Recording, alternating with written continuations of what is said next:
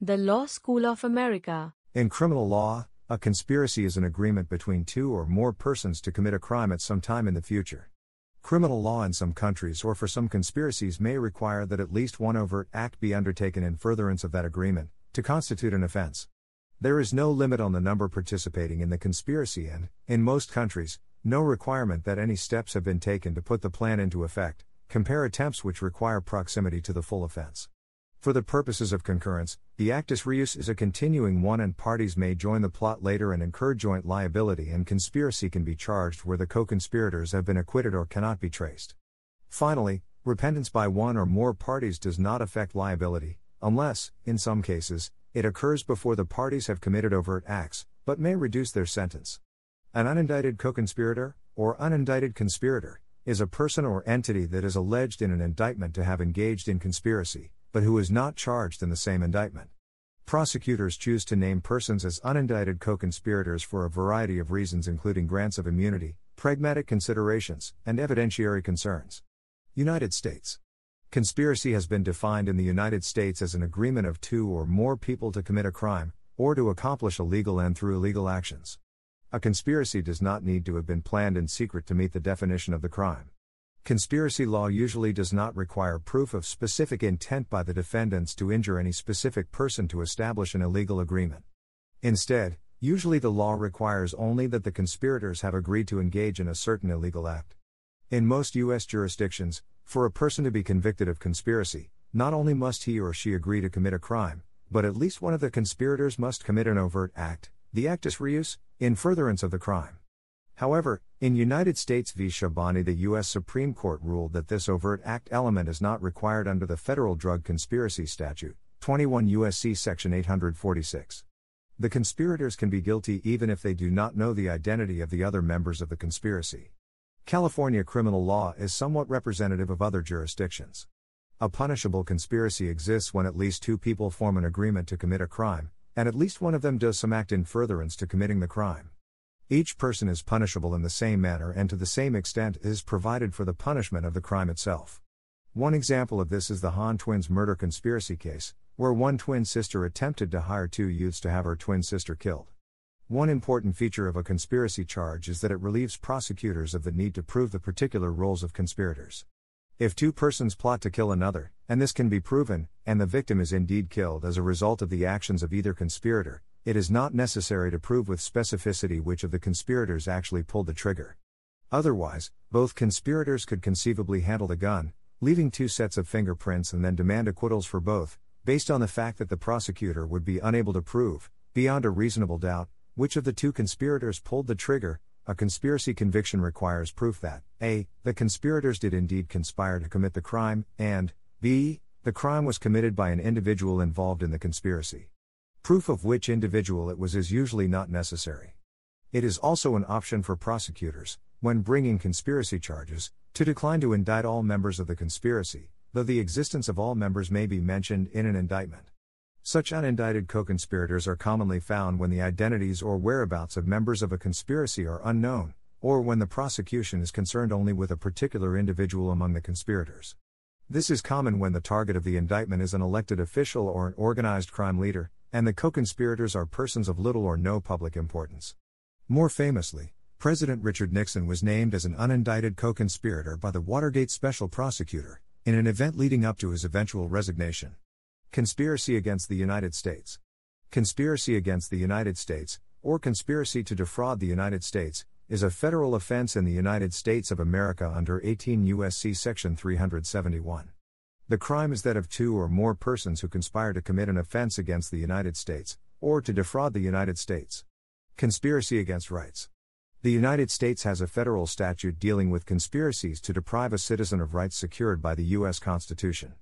Unindicted co-conspirators.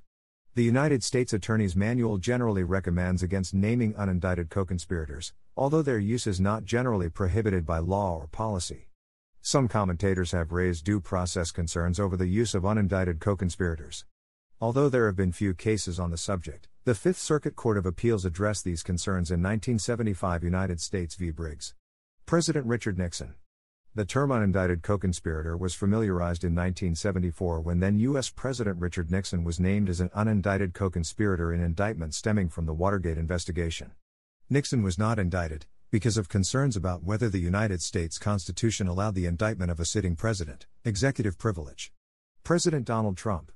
The term unindicted co-conspirator made a resurgence in the public discourse when U.S. President Donald Trump was allegedly named as an unindicted co-conspirator in the conviction of Trump's lawyer Michael Cohen for lying to Congress, tax evasion, uttering fraudulent documents, and campaign finance offenses. Although Trump was not named explicitly, with the term unindicted co-conspirator number 1 used instead, Michael Cohen subsequently testified in Congress that unindicted co-conspirator number 1 referred to Donald Trump. England and Wales. Common law offense. At common law, the crime of conspiracy was capable of infinite growth, able to accommodate any new situation and to criminalize it if the level of threat to society was sufficiently great. The courts were therefore acting in the role of the legislature to create new offenses and, following the Law Commission Report No. 76 on Conspiracy and Criminal Law Reform, the Criminal Law Act 1977 produced a statutory offense and abolished all the common law varieties of conspiracy, except two, that of conspiracy to defraud, and that of conspiracy to corrupt public morals or to outrage public decency. Conspiracy to defraud. Section 5(2) of the Criminal Law Act 1977 preserved the common law offense of conspiracy to defraud. Conspiracy to defraud was defined in Scott v. Commissioner of Police of the Metropolis per Viscount Dilhorn. To defraud ordinarily means, to deprive a person dishonestly of something which is his or of something to which he is or would or might but for the perpetration of the fraud be entitled.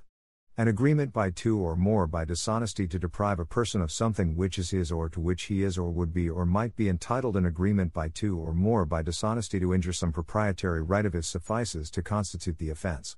Conspiracy to corrupt public morals or to outrage public decency.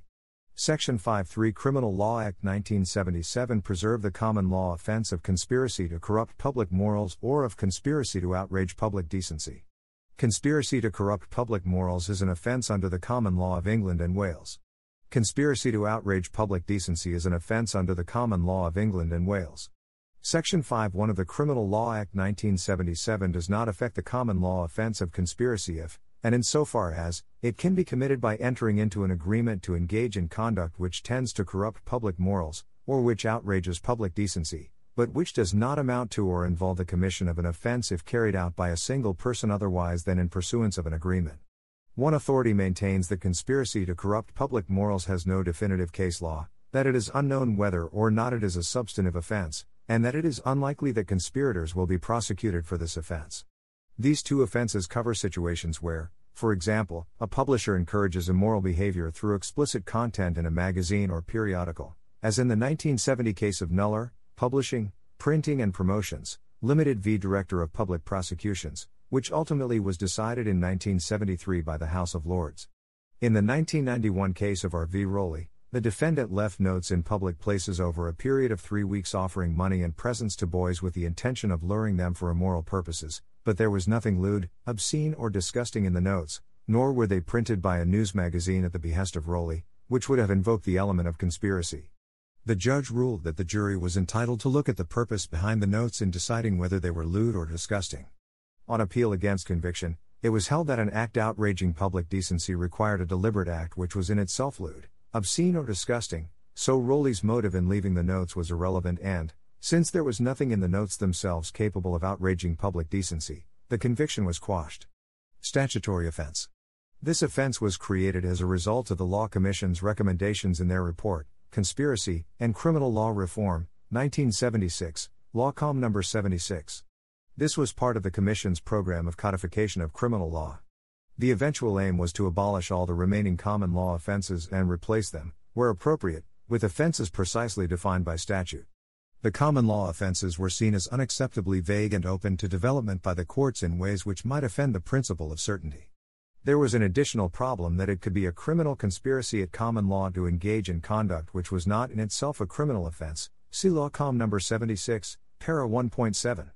This was a major mischief at which the 1977 Act was aimed, although it retained the convenient concept of a common law conspiracy to defraud, see Law Com No. 76, paras 1.9 and 1.16. Henceforward, according to the Law Commission, It would only be an offense to agree to engage in a course of conduct which was itself a criminal offense. Section 1(1) of the Criminal Law Act 1977 provides, if a person agrees with any other person or persons that a course of conduct shall be pursued which, if the agreement is carried out in accordance with their intentions, either A. will necessarily amount to or involve the commission of any offense or offenses by one or more of the parties to the agreement, or B. would do so but for the existence of facts which render the commission of the offense or any of the offenses impossible. He is guilty of conspiracy to commit the offense or offenses in question. Section 1A, inserted by the Criminal Justice, Terrorism and Conspiracy Act 1998, S5, bans conspiracies part of which occurred in England and Wales to commit an act or the happening of some other event outside the United Kingdom which constitutes an offence under the law in force in that country or territory. Many conditions apply, including that prosecutions need consent from the Attorney General. Exceptions. Under Section 2(1) the intended victim of the offence cannot be guilty of conspiracy. Under Section 2(2) there can be no conspiracy where the only other persons to the agreement are A. a spouse or civil partner, B. a person under the age of criminal responsibility, or C. an intended victim of that offence. Mens rea. There must be an agreement between two or more persons. The mens rea of conspiracy is a separate issue from the mens rea required of the substantive crime. Lord Bridge in R.V. Anderson, quoted in R.V. Hussain, said, an essential ingredient in the crime of conspiring to commit a specific offense or offenses under Section 1(1) of the Act of 1977 is that the accused should agree that a course of conduct be pursued which he knows must involve the commission by one or more of the parties to the agreement of that offense or those offenses. Lord Bridge in R.V. Anderson also said, but, beyond the mere fact of agreement, the necessary mens rea of the crime is, in my opinion, established if, and only if, it is shown that the accused, when he entered into the agreement, intended to play some part in the agreed course of conduct in furtherance of the criminal purpose which the agreed course of action was intended to achieve. Nothing less will suffice, nothing more is required. It is not therefore necessary for any action to be taken in furtherance of the criminal purpose in order for a conspiracy offense to have been committed. This distinguishes a conspiracy from an attempt, which necessarily does involve a person doing an act, see Criminal Attempts Act 1981. Things said or done by one conspirator. Lord Stein in R.V. Hayter said, the rule about confessions is subject to exceptions. Keene, The Modern Law of Evidence 5th ed., 2000, pages 385 and 386, explains. In two exceptional situations, a confession may be admitted not only as evidence against its maker but also as evidence against a co-accused implicated thereby. The first is where the co-accused by his words or conduct accepts the truth of the statement so as to make all or part of it a confession statement of his own. The second exception, which is perhaps best understood in terms of implied agency, applies in the case of conspiracy, statements, or acts, of one conspirator which the jury is satisfied were said, or done, in the execution or furtherance of the common design are admissible in evidence against another conspirator, even though he was not present at the time, to prove the nature and scope of the conspiracy, provided that there is some independent evidence to show the existence of the conspiracy and that the other conspirator was a party to it. History. According to Edward Coke, conspiracy was originally a statutory remedy against false accusation and prosecution by a consultation and agreement between two or more to appeal or indict an innocent man falsely and maliciously of felony, whom they cause to be indicted and appealed, and afterward the party is lawfully acquitted.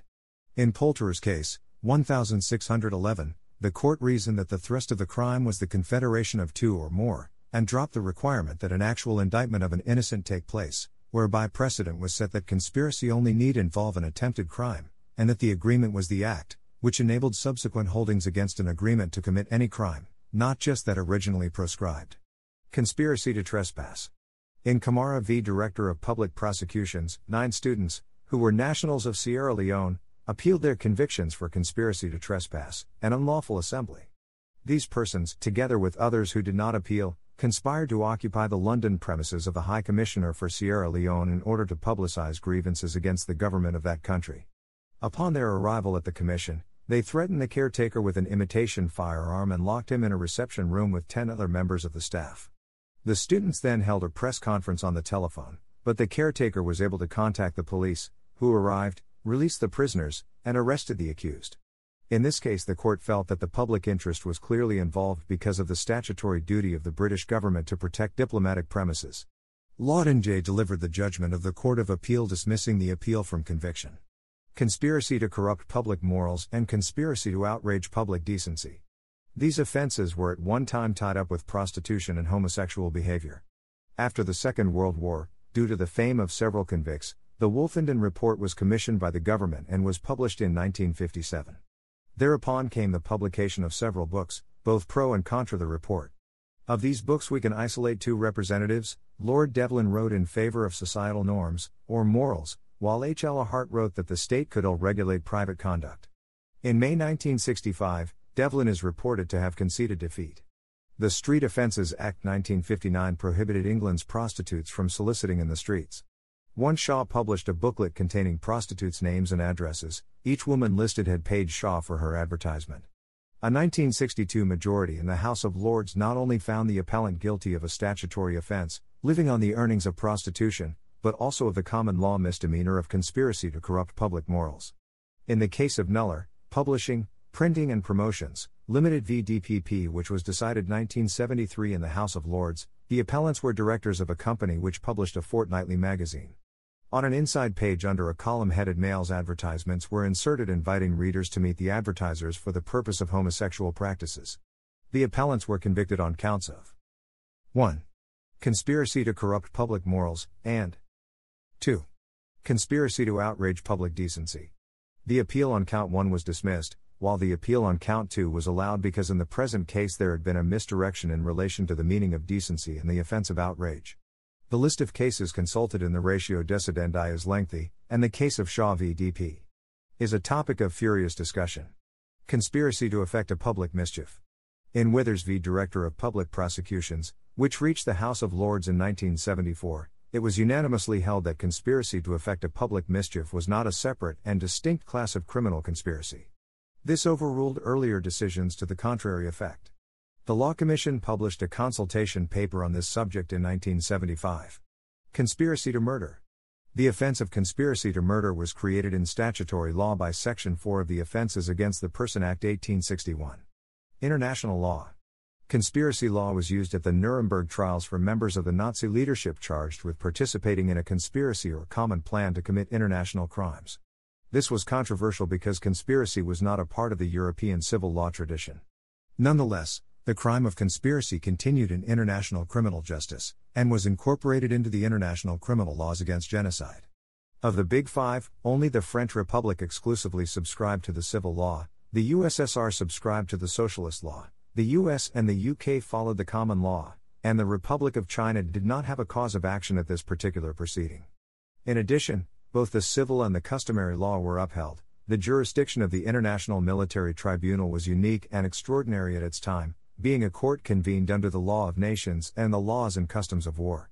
It was the first of its sort in human history and found several defendants not guilty. The Law School of America. The content used in the podcast is licensed by the Wikimedia Foundation Incorporated under a Creative Commons Attribution, Share Alike license. The text has been modified for audio. The content of these podcasts is for informational purposes only and do not constitute professional advice.